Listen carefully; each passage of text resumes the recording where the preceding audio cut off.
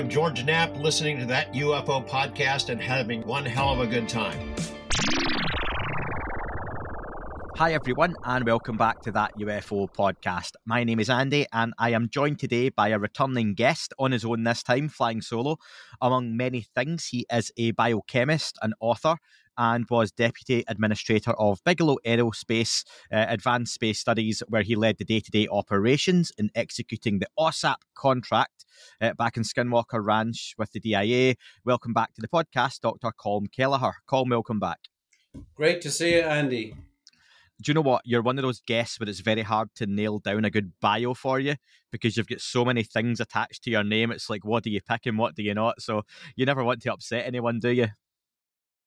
No, I mean, well, my bio is pretty sort of broad, but I guess the most pertinent things about the bio would be spending 8 years as team leader and project manager on Skinwalker Ranch, reporting to Robert Bigelow, and that was between 1996, 2004, and then between 2008 and 2010, I was also reporting to Robert Bigelow under the auspices of Bigelow Aerospace Advanced Space Studies, executing the so-called OSAP program, the Advanced Aerospace Weapons Systems Application Program. But my background is biochemistry, molecular biology. I've done a lot of research on the bench, so I know how to set up controlled experiments, and that's one of the things about this field that we don't have the luxury in many cases of setting up controlled repeated experiments. And you've been on the podcast before, like I mentioned, so I would encourage folks who haven't listened to those with George to go back and check them out. We're going to discuss a few different areas. We're going to touch on the book that I spoke to George about that you co-authored with James Lakatsky and George Knapp, Initial Revelations. It's now been a few months since release, and I wonder how, for you at this point, has the reception and reaction been? I think in general, going across, well, UFO world, as George likes to call it, obviously there's a sort of a tremendous amount of disparate reactions, some of it hostile, some of it actually really positive. Also got a lot of positive reviews from people who are in the sort of the more academic settings regarding the Initial Revelations book, because realistically, the UFO topic, is traditionally a nuts and bolts topic, and this book was fundamentally a nuts and bolts book about a nuts and bolts topic, and we did not spend much time in this particular book on the various aspects of effects of UFOs on humans, which is really sort of the great, I guess, most controversial part of the entire UFO topic.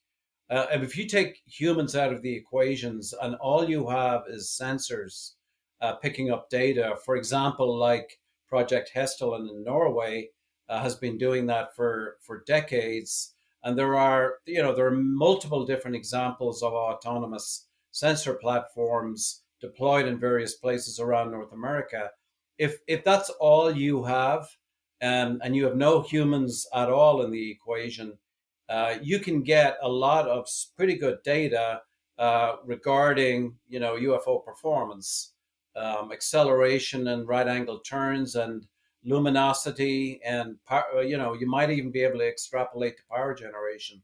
So the book that we published recently, came out I think early October, is all about the performance characteristics of UFOs. The previous book that we had published over 2 years ago, Skinwalkers at the Pentagon, was it was supposed to be a balanced book on both the effects on humans and on the characteristics and performance of UFOs, but the whole focus of Skinwalkers at the Pentagon in terms of reaction was all about the sort of the strange effects that OSAP investigated, which, by the way, were only a tiny minority of the cases that we investigated.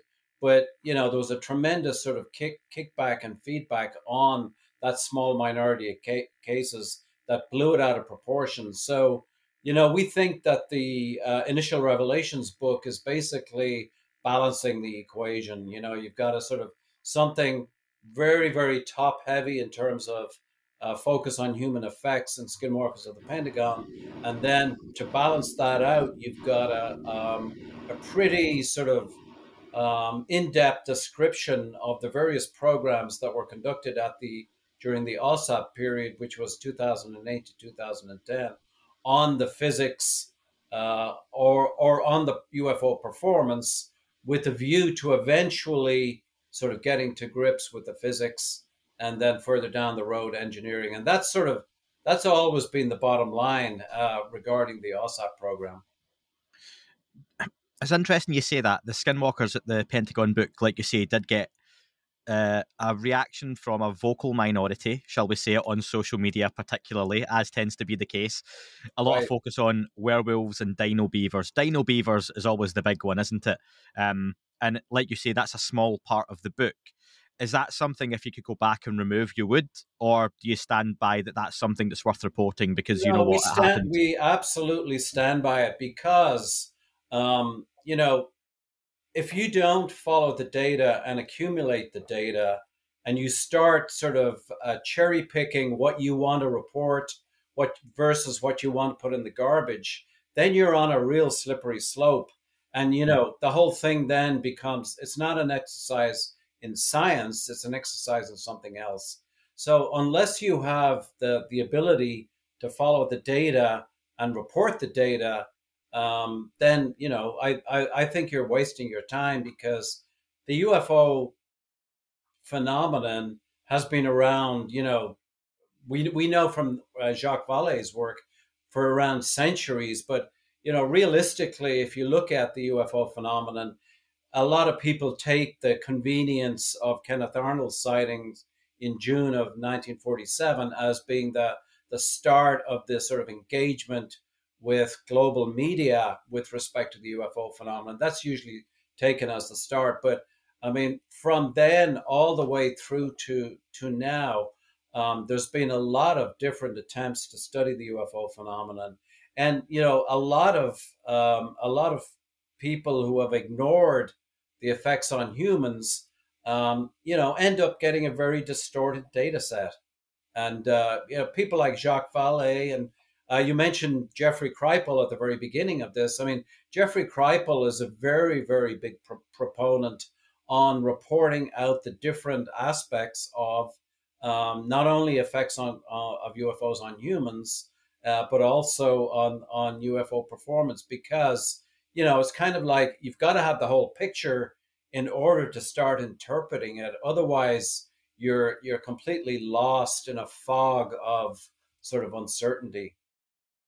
For any folks listening, Jeffrey Kripal, I've just interviewed, behind the scenes, recorded this several hours ago with Jeffrey. This is coming out a few weeks after, as with Jeff's. But yeah, Jeff was a very interesting conversation looking at the history, the religion, how that ties in together, those conversations, and very much that you mentioned piecing bits of the puzzle together in that bigger picture.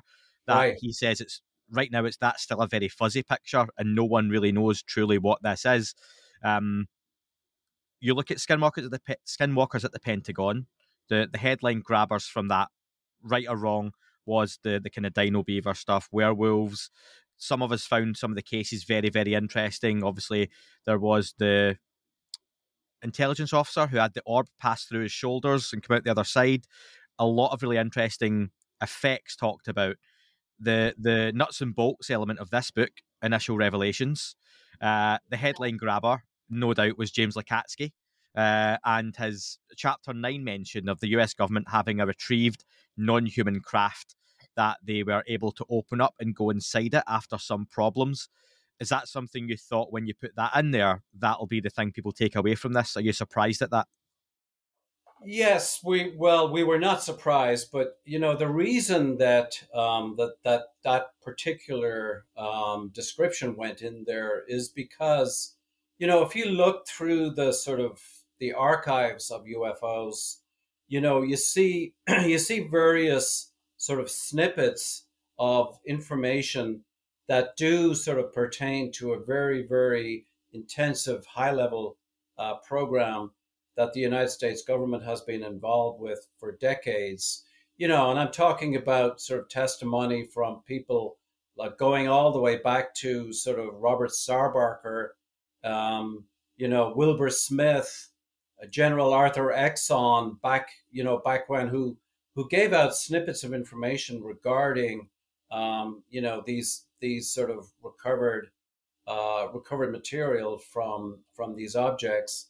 And then, there's a lot of the New York Times did a really interesting article by Eric Davis, Mm. in which Eric Davis was featured.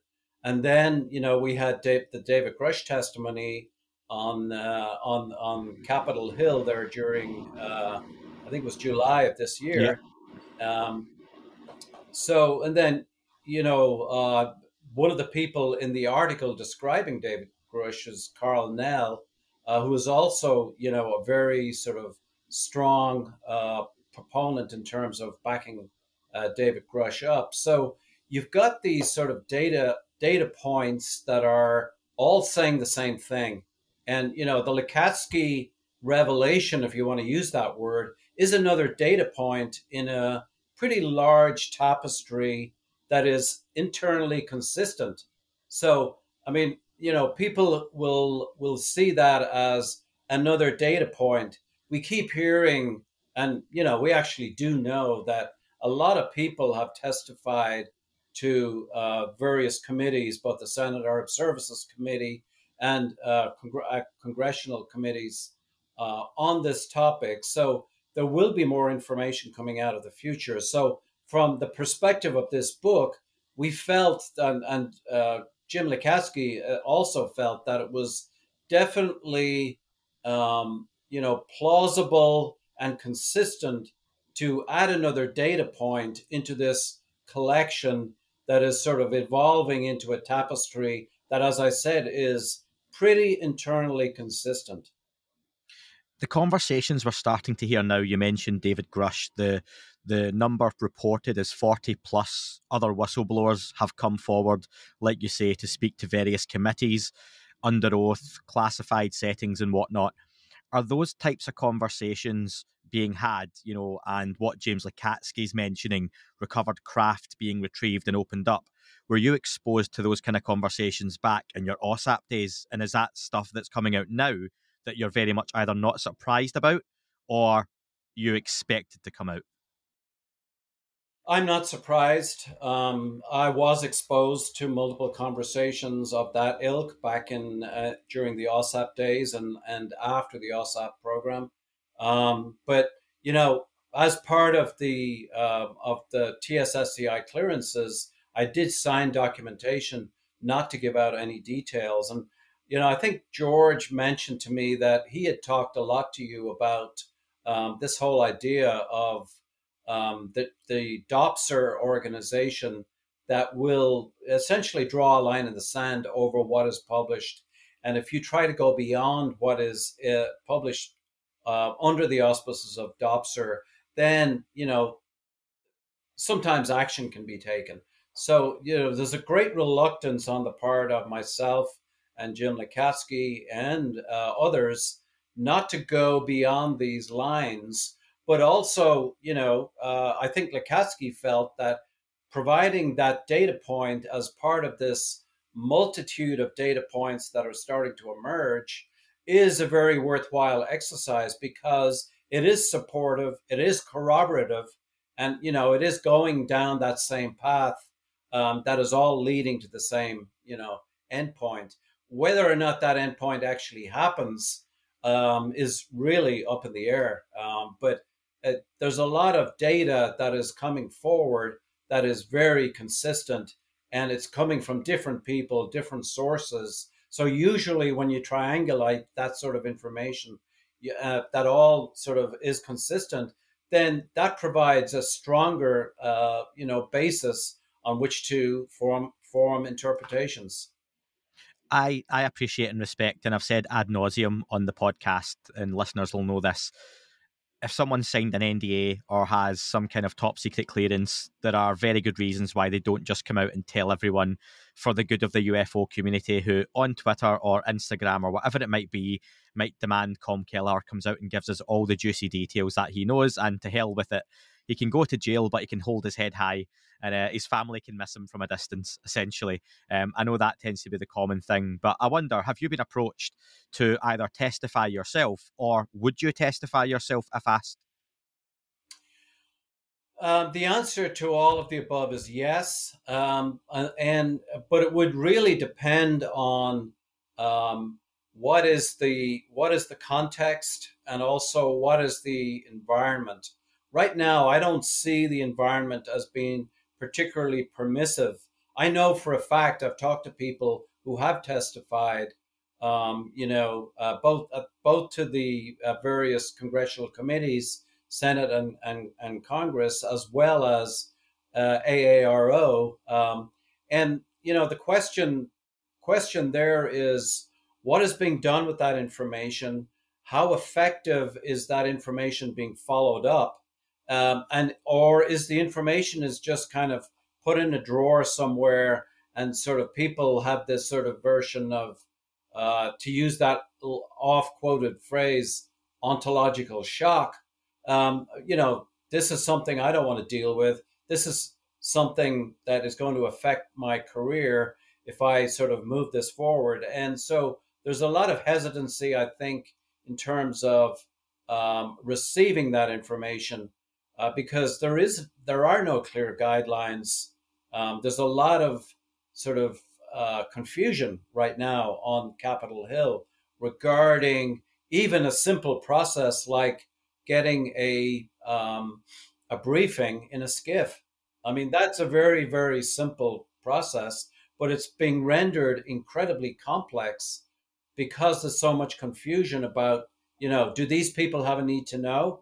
What is the reason for briefing various Congress people on these kinds of topics, and what is going to be done with that information? So I think there's a lot of confusion, and I would look at, clearing up some of that confusion before sort of going ahead, because I know for an absolute fact that a lot of people have gone and over quite a period of time have testified, and that information is just sort of in a vacuum now. I mean, nothing really concrete is being done with it. And in terms of follow up, there's a difference between following something up with a sense of purpose versus going through the motions. And various people we know have given enormous amount of detail, both on Capitol Hill and also briefing to Arrow. And there's enough detail to actually follow up. And following up doesn't just kind of mean just making a phone call and accepting what that other person on the phone gives you, and then, okay, well, case closed. I think that's an interesting point, because many people, common perception is that as long as a whistleblower circumvents Arrow and goes round to some other committee, then that's a great thing. But like you say, there's no surefire thing that they're going to follow it up in a meaningful way. And you're quite right that as we record this, I'll just say it's the 2nd of December. The UAP Disclosure Act is very much up in the air. Politicians getting involved in this subject is something many folks have wanted for some time, but I think it's just muddied the waters even more, and we're seeing more of that compartmentalization and lack of understanding of government coming out on a daily basis. And that's just not even just on social media. Are you surprised that's happening?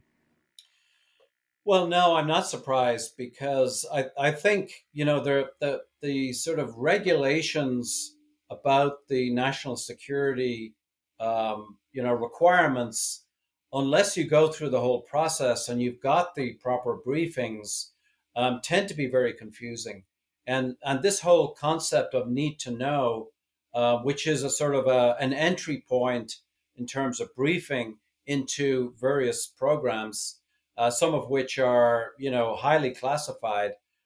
Need to know is a very strong indicator of whether or not somebody is actually going to get a briefing.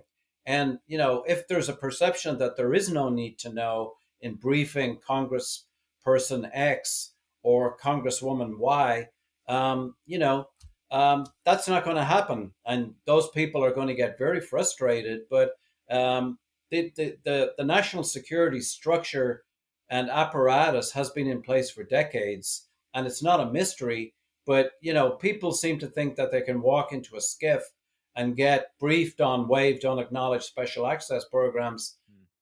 I personally think there's a lot of theater going on right now on Capitol Hill, and there's whether or not that actually will produce any actionable information is another thing. But I'm pretty skeptical. I think there's been sort of the beginnings of a pushback from within the intelligence community regarding this sort of, okay, let's go into a skiff and brief all these Congress people. I mean, that's not going to happen realistically. And if it does happen, it's probably not going to be a particularly comprehensive briefing. What impact do books like Skinwalkers at the Pentagon and Initial Revelations, and even books that are currently undergoing review, like Lou Elizondo's book, which is much anticipated, what kind of impact can that have on this whole process that's going on just now?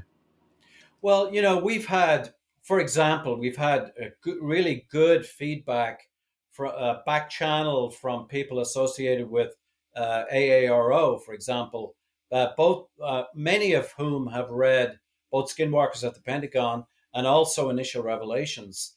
And, the feedback has been very positive that, there's, if you look at sort of page 10 or 11 on on Initial Revelations, you'll see a table of sort of where there's various things defined, like, whether or not the AARO had a science plan, and whether OSAP had a science plan.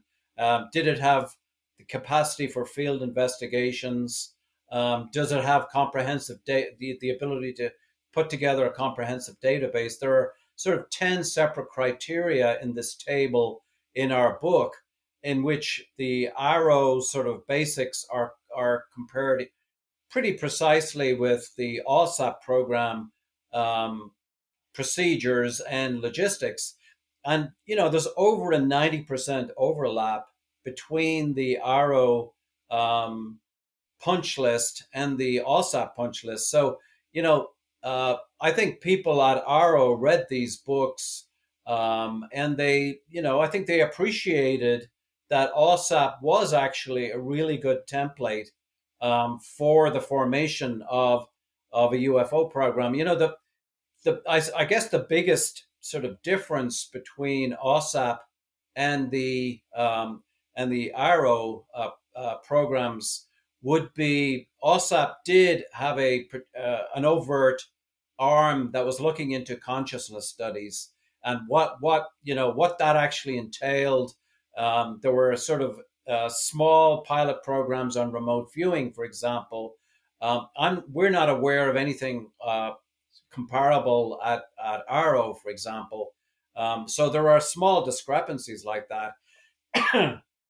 But in general, I think that the overlap between AARO punch list that we know and the OSAP punch list are very, very similar. And I guess the biggest difference between what AARO has available to it is the long range data and classified sensors. OSAP were looking to acquire that capability, but the program was shut down after 27 months, and that capability never manifested. But it was definitely on the wish list of OSAP. It is on the execution phase of AARO, so they do have access to long-range radar and classified sensor data, and that's a very useful characteristic to have. And also both programs were focused on this question whether or not UFOs constitute a threat to national security. Do they have threat? Is there threat potential in the UFO topic? You talked about previously information going to the right channels, but the way it was handled, rendering that information meaningless or that testimony meaningless. Is it fair to say that's the way Arrow has been perceived under the guise of Sean Kirkpatrick? Because there's not been many folks been particularly positive about how their information has been handled and indeed what's been done with it. Yeah, I've heard the same dissatisfaction that you're just describing from people who have testified to Arrow, and it may be just a case of, you know, people sitting on this information until there's a sort of a window of opportunity to pursue it. But we do know that briefings have been given to Arrow months and months and months ago, and there has been absolutely no follow up or follow through, even sort of processing the information that was given. It's been very, very slow. So we've heard the same information as what you're describing. It sounds to me like getting a 10-part tell-all with Christopher Mellon, and could be the most revelatory podcast in the history of UFOs, but I don't release it. So that's all very well. I've heard the information, but it goes nowhere, so no one else finds it out. And that's been the frustration. We've got a changing of the guard at Arrow, and hopefully there can still be some kind of impact, but that's an organisation that's left a bad taste in the mouths of a lot of folks. I'd love to know, though, you mentioned obviously the headline grabbers in the book and the purpose of the book. Is there anything you feel that's gone under the radar with initial revelations that you feel people either haven't picked up on or you thought would be more of a talking point? Well, I think the main sort of purpose, or the sort of the front and center part of initial revelations, is all about Project Physics. And Project Physics was this attempt on the part of OSAP to solicit information from a lot of the subject matter experts that are out there on things like lift, propulsion, advanced propulsion topics, even going as far as sort of faster than light travel. So the idea of Project Physics was to project out 40 years from 2008, 2009. So projecting out and getting the best and the brightest to put this into a series of white papers that would be sort of tremendous use to various arms of the government in terms of planning future. But secondarily, it would form this incredibly comprehensive baseline of what future technology would look like in the aerospace sector, and then it would be able to match it against the UFO performance. So, hopefully, the intent was for the delta between the UFO performance as being reported all over the map to the OSAP program versus what these projections of advanced aerospace technology would look like 40 years in the future. And I guess, some of the feedback that we've got so far is that the Project Physics papers are sort of, they're being dismissed, they're being derided, they're being sort of essentially ignored.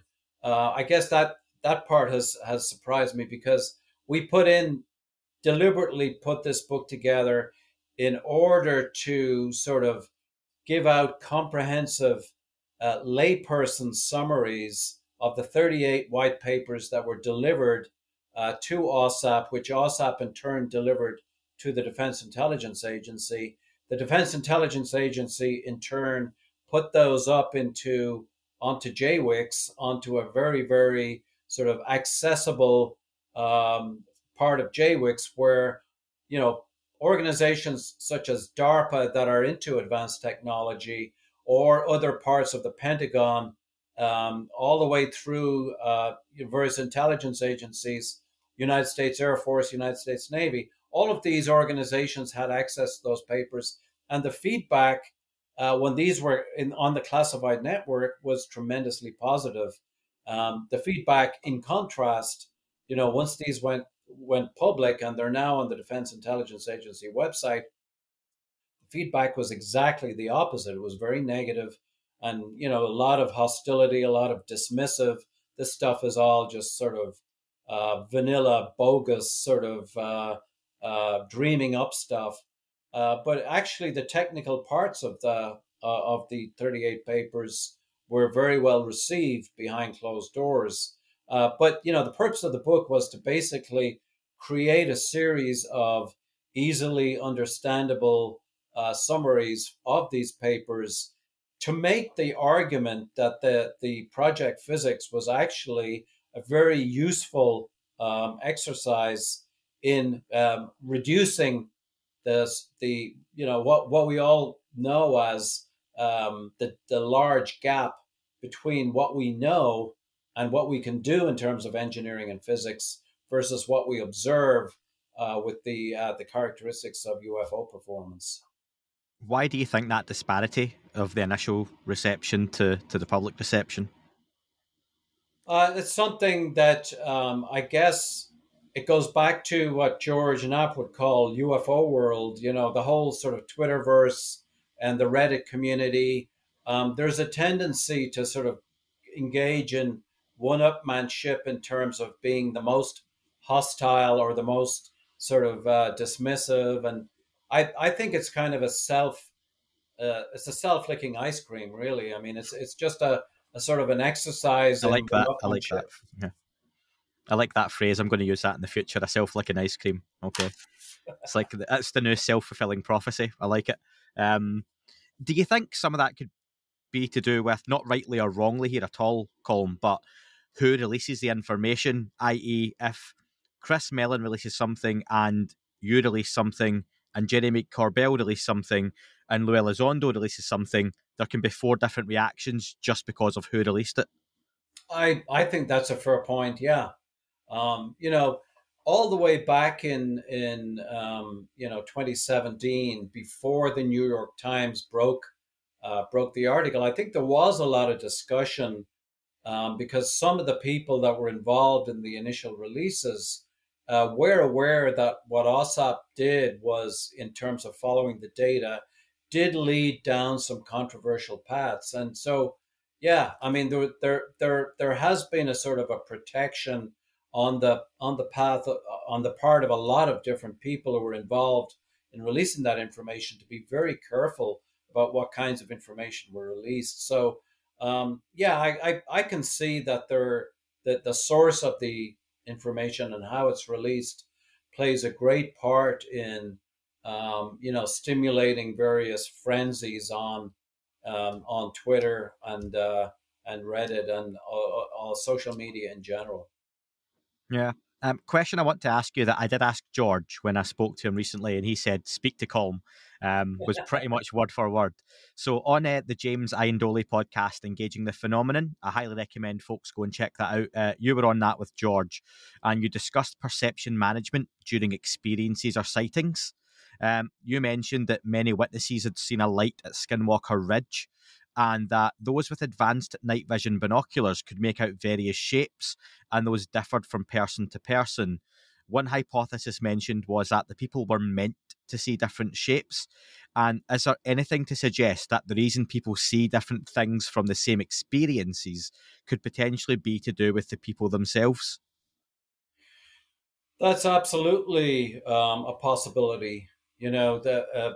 We know that eyewitness testimony in general is colored by expectations and conditioning and all of that. So, but there's also this idea that the UFO phenomenon also um, can influence different eyewitness perceptions. I know that Jacques Vallée and others have actually written extensively about this whole thing, and we thought that the incident on Skinwalker Ranch was a good example of that. But there are other possibilities for sure, and there's a sort of a membrane between what people actually see versus what they expect to see, and there's a lot of room for manipulation within that whole thing that is very easy to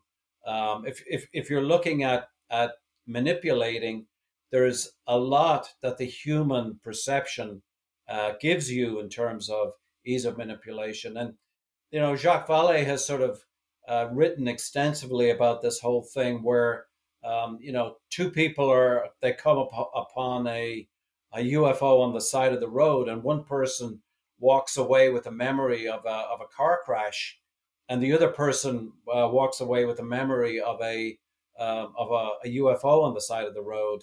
Other people have reported the same thing, where there are dramatically different versions of realities, quote unquote, reported by two people who are in the same car looking at ostensibly the same thing.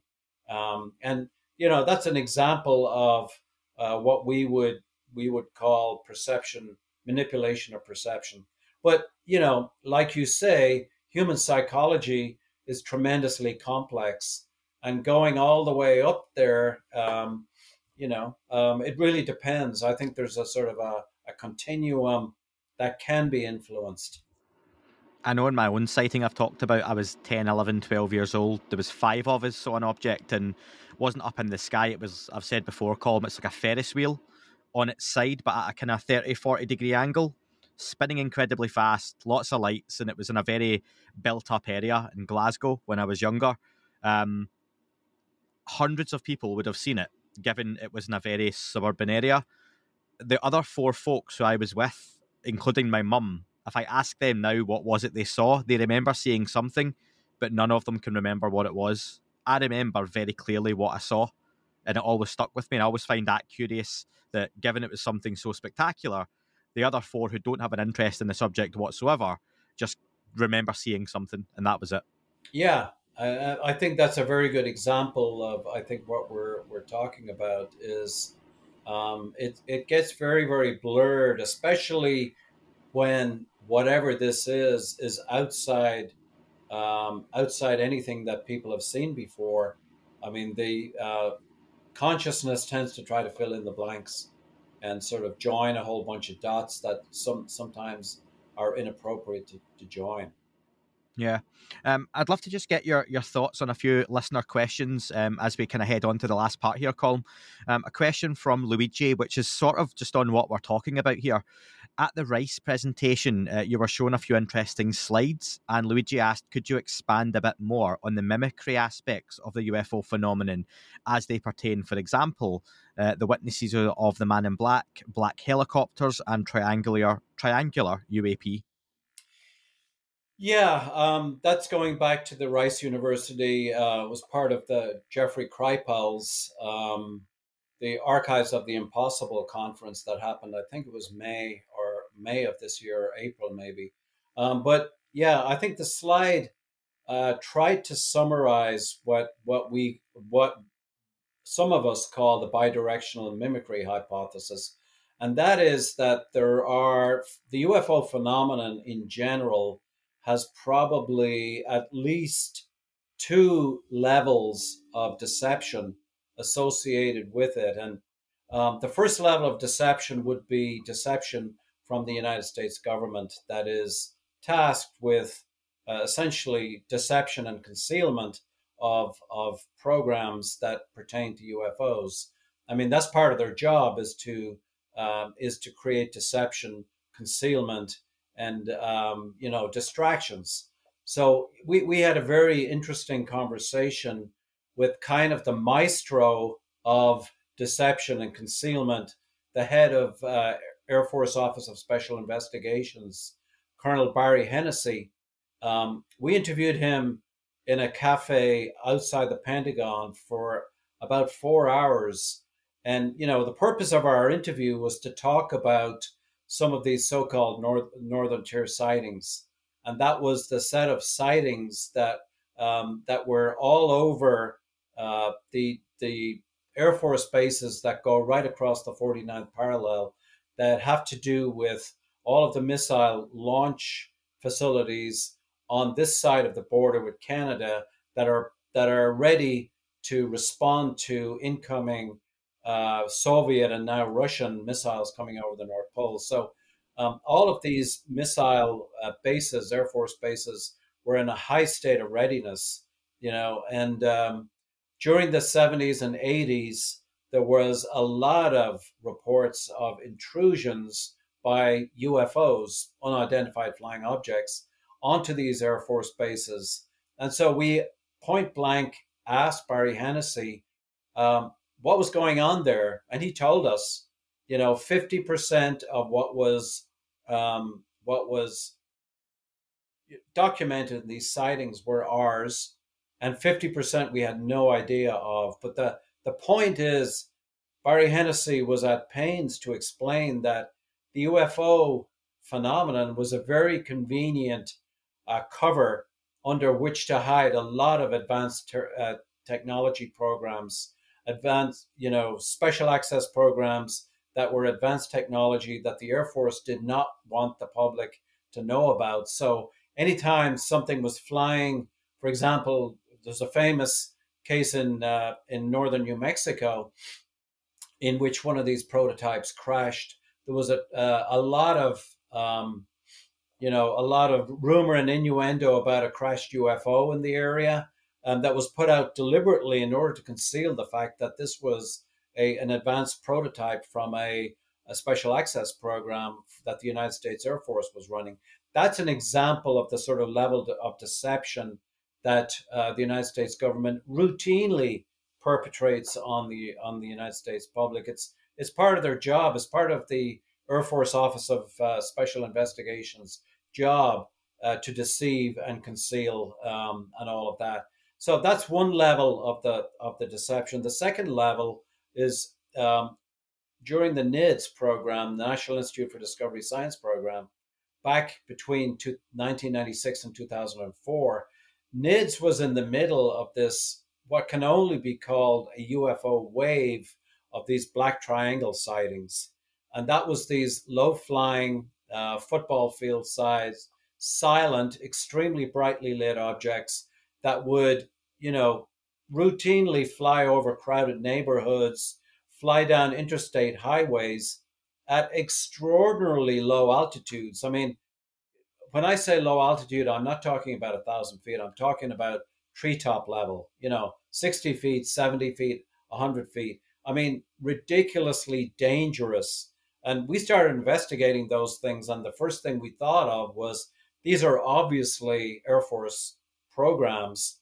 And we investigated the first 10 under that auspices. But by the time we reached 100 separate cases that we had investigated all over the United States that were essentially identical, the same thing was happening all the time. Extremely low, extremely brightly lit, very large, very silent. And, talk about air safety violations.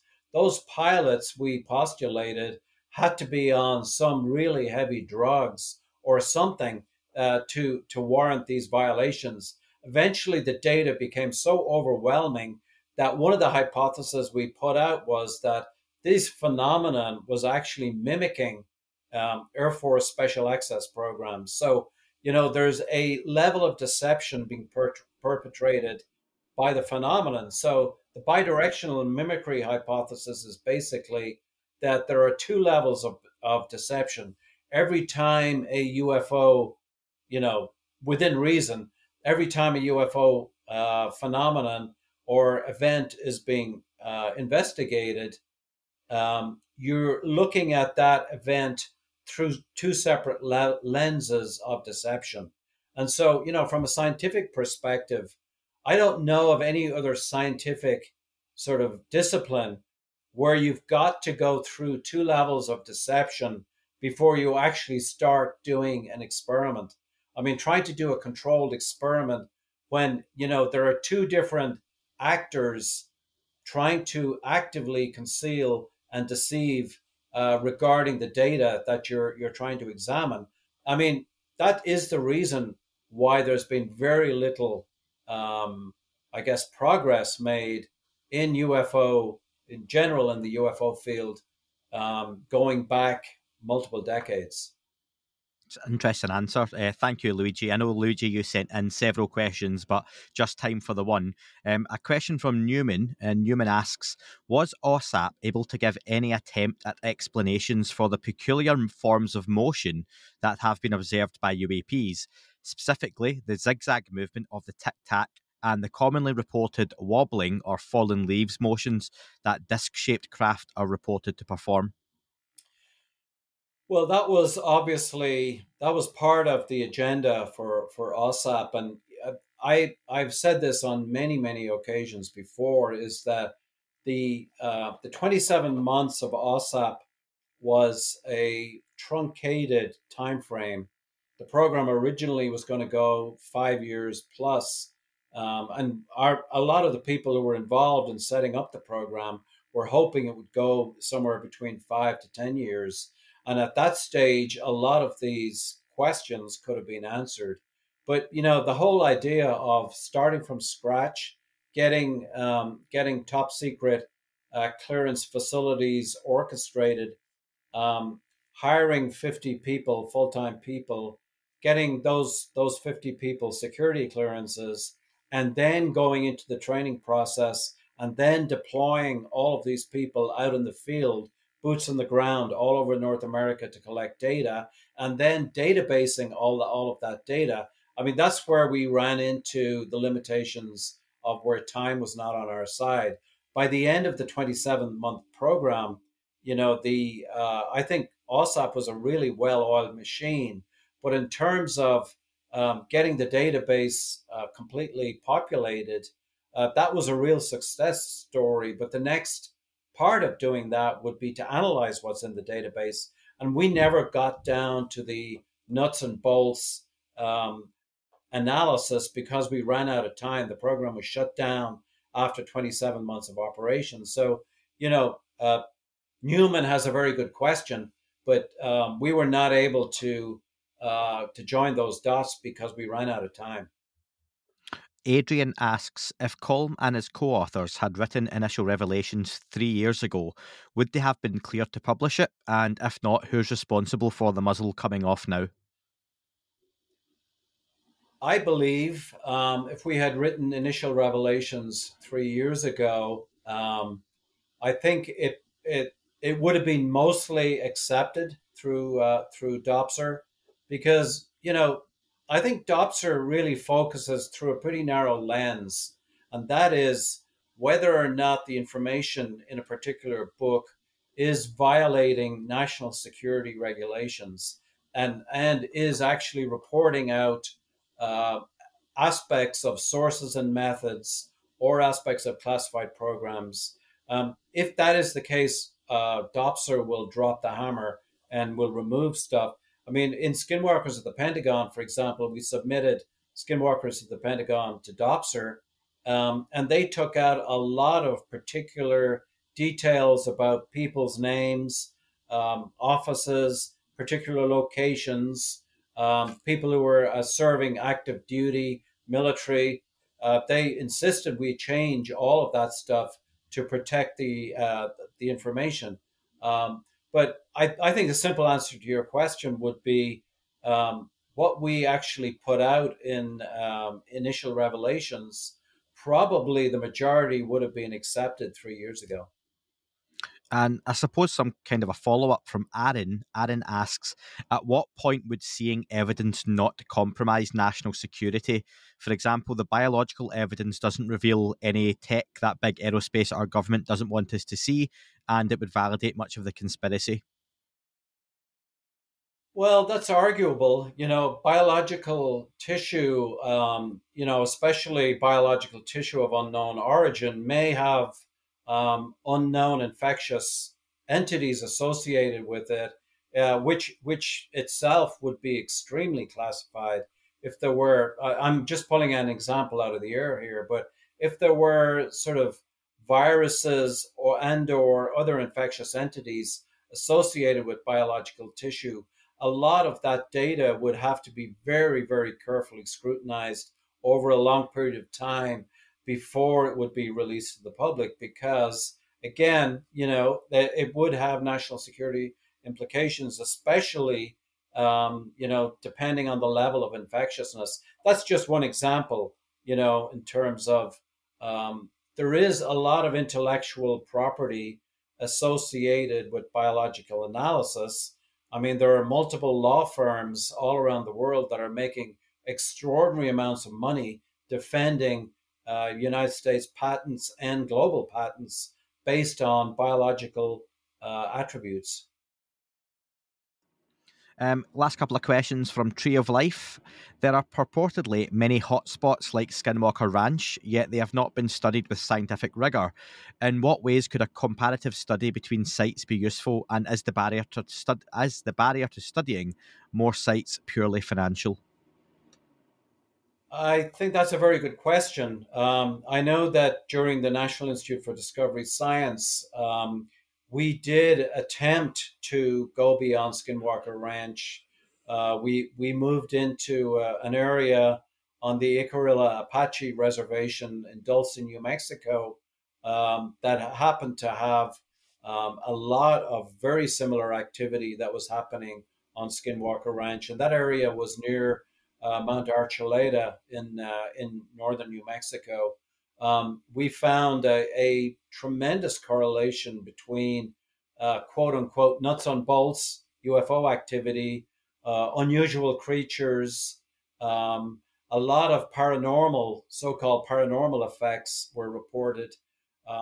We also, with the help of Captain Keith Wolverton, studied another hotspot that happened to be adjacent to Great Falls, in Great Falls, Montana, Malmstrom Air Force Base, that had a tremendous level of nuts and bolts UFOs that were actually intruding over the airspace of Malmstrom Air Force Base, while all of the small villages that were around Malmstrom Air Force Base also had everything from Bigfoot sightings to cattle mutilations to paranormal effects, all of these strange creatures being seen. I mean, it was like, to quote George Knapp's expression, a paranormal Disneyland up around Great Falls, Montana. Same thing. So there are some of the hotspots. We spent some time in San Luis Valley in Colorado. I know Chris O'Brien has written several really good books on the absolute plethora of disparate phenomena that happen in San Luis Valley. I don't know if you're familiar with Stan Gordon, who's done a tremendous amount of investigation of the same kind of thing, UFO activity in parallel with a lot of creature activity, creature sightings in Pennsylvania. So dotted around the United States and in Europe, there are multiple different examples of these hotspots.